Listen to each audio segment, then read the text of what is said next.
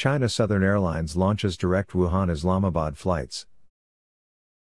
The officials of China Southern Airlines announced today that the carrier launched new direct flight from the city of Wuhan in central China to Pakistan's capital city of Islamabad. According to the airline's local branch in Hubei province, the first flight, operated by a Boeing 787, departed with 143 passengers at 9 a.m. Monday, carrying 12 tons of goods including communication devices and medical equipment.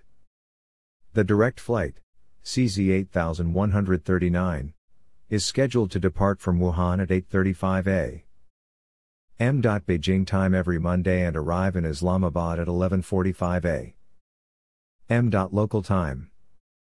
The return flight, CZ8140, will depart from Islamabad at 1 p.m.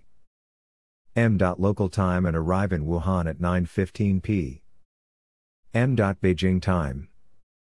In line with the current COVID-19 prevention and control measures, passengers of direct regular commercial flights from Pakistan to China are required to complete nucleic acid tests and produce certificates with negative results. They should also finish a 14-day quarantine upon arrival. Passengers of direct flights from China to Pakistan need to register their personal details,